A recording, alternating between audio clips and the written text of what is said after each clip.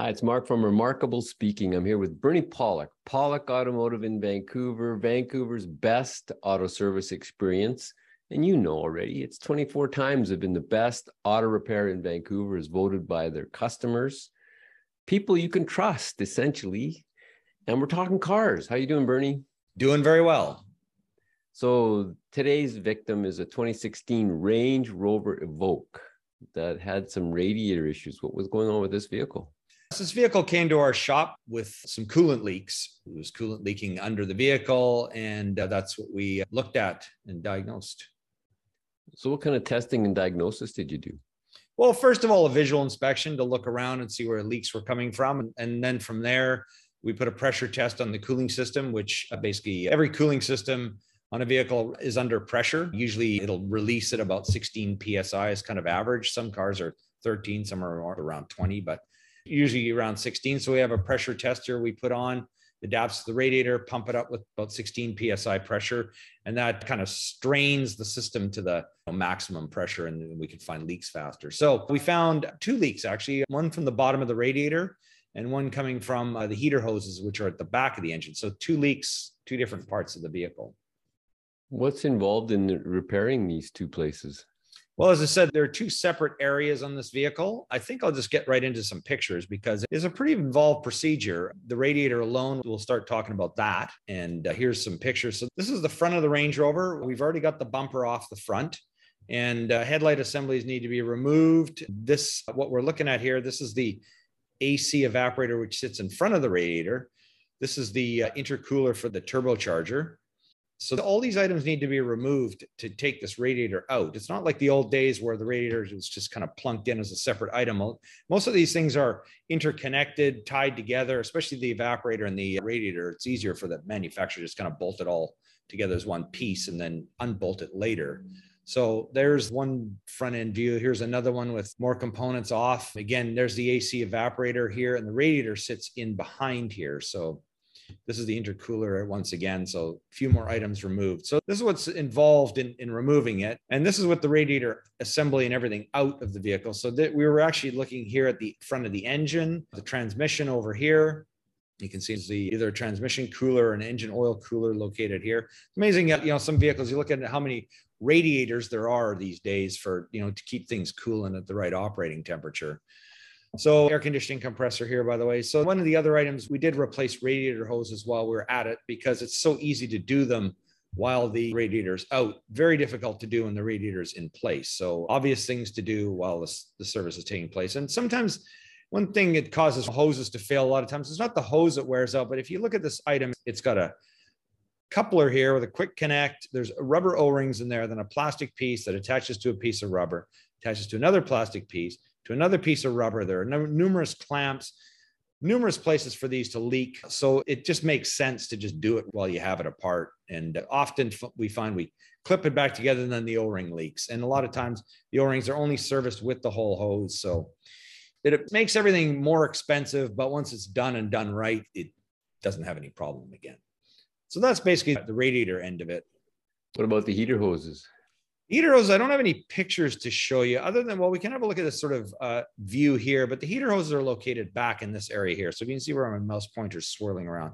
Heater hoses are located back here. So this is a completely separate job, really. And the only thing they kind of share in common is you have to drain the coolant and refill the cooling system. This is the linkage for the windshield wipers. We've already removed the cowl coverings and things in the back here.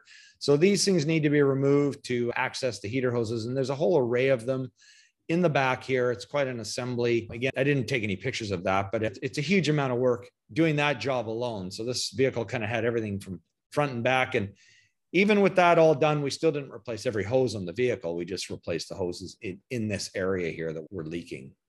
So the heater hoses are going through the firewall, essentially from the engine compartment and the heat of the engine, and transferring that hot liquid into the cabin where we sit.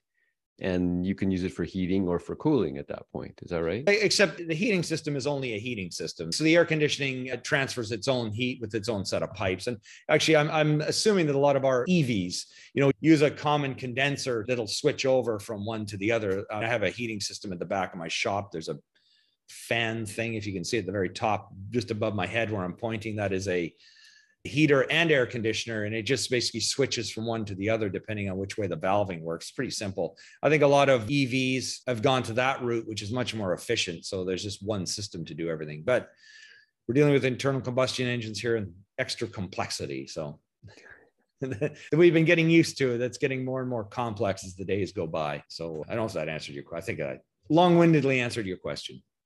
So this is a fairly new vehicle, and I know there's been some involvement, I guess, in the refrigerants used. Does this one use the new refrigerant? It does. And actually, we can just get into a couple other pictures here. I was actually going to show you the radiator leak. I realized I forgot to show that. So here's the old radiator sitting out on the ground. The leak was right in the bottom corner here, and you can't really see it so well in this picture, but you have a closer up view right there. And you can see this sort of rusty staining around here. It almost looks like the radiator may have been hit. It looks a little damaged here. So it's possible. Sometimes vehicles get in small accidents and that weakens things. It's difficult to know, but it may just be it's just deteriorated from age. But yeah, as you said, it's a 2016. It's not that old of a vehicle, 80,000 kilometers. So really a little disappointing that it's worn out so soon. As for the air conditioning refrigerant, yes, this vehicle uses the new refrigerant. It's R1234YF as opposed to R134A. It's a different chemical, requires a different procedure. Here's a couple of pictures. This is actually our refrigerant in the bottle. We refill it. We have a machine for R134. We actually have a one-piece machine that evacuates, recharges, does everything.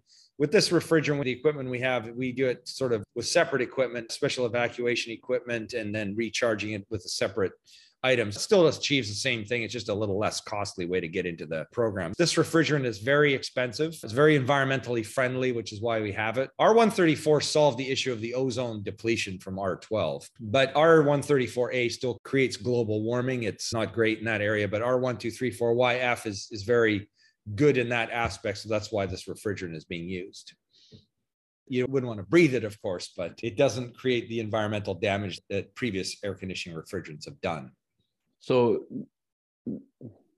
this looks like it was a huge amount of work. So I imagine it was a large bill. Yeah, that's a lot of work. We have two jobs all at the same time on a car that's 5-6 years old. It's a little too soon, I think. I mean, if I was the owner, I'd be disappointed having a vehicle that's 6 years old that needed this level of work, but it's what it is. How are these Range Rover Evokes for reliability other than this one?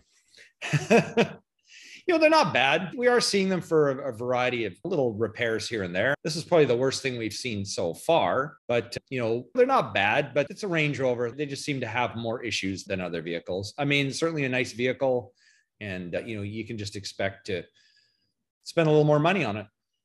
A little more money up front to buy and a little more money to repair. But I mean, fortunately for used vehicles, they do tend to depreciate pretty heftily. So you can buy a pretty nice used vehicle, very luxurious for much lower price, and you just have to spend a little more money on repairs over time. If your Range Rover is giving you some issues, if you got some leaks, if you got some weird noises, if you got some concerns, the experts to see in Vancouver, BC, Canada are Pollock Automotive. They fix lots of Range Rovers. They have lots of them every week. We do. We do maintenance service too, preventative maintenance, which is even more important with your Range Rover. Keep it running well and don't worry about it. The guys to see are Pollock Automotive. You can book online at pollockautomotive.com, or you can call them 604-327-7112 to book your appointment. You have to call or book ahead. They're always busy. You can check out the website at pollockautomotive.com. Literally close to 1,000 of these videos with the transcripts if you want to just read rather than watch us blather on. Kind of fun sometimes to watch us because you never know what's going to happen. Or you can check us out on YouTube, Pollock Auto Repair. Same story. 10 years plus we've been doing this now with all makes and models and types of repairs. Thank you very much for watching and listening. We really appreciate it. And thank you, Bernie. Thank you, Mark. And thank you for watching.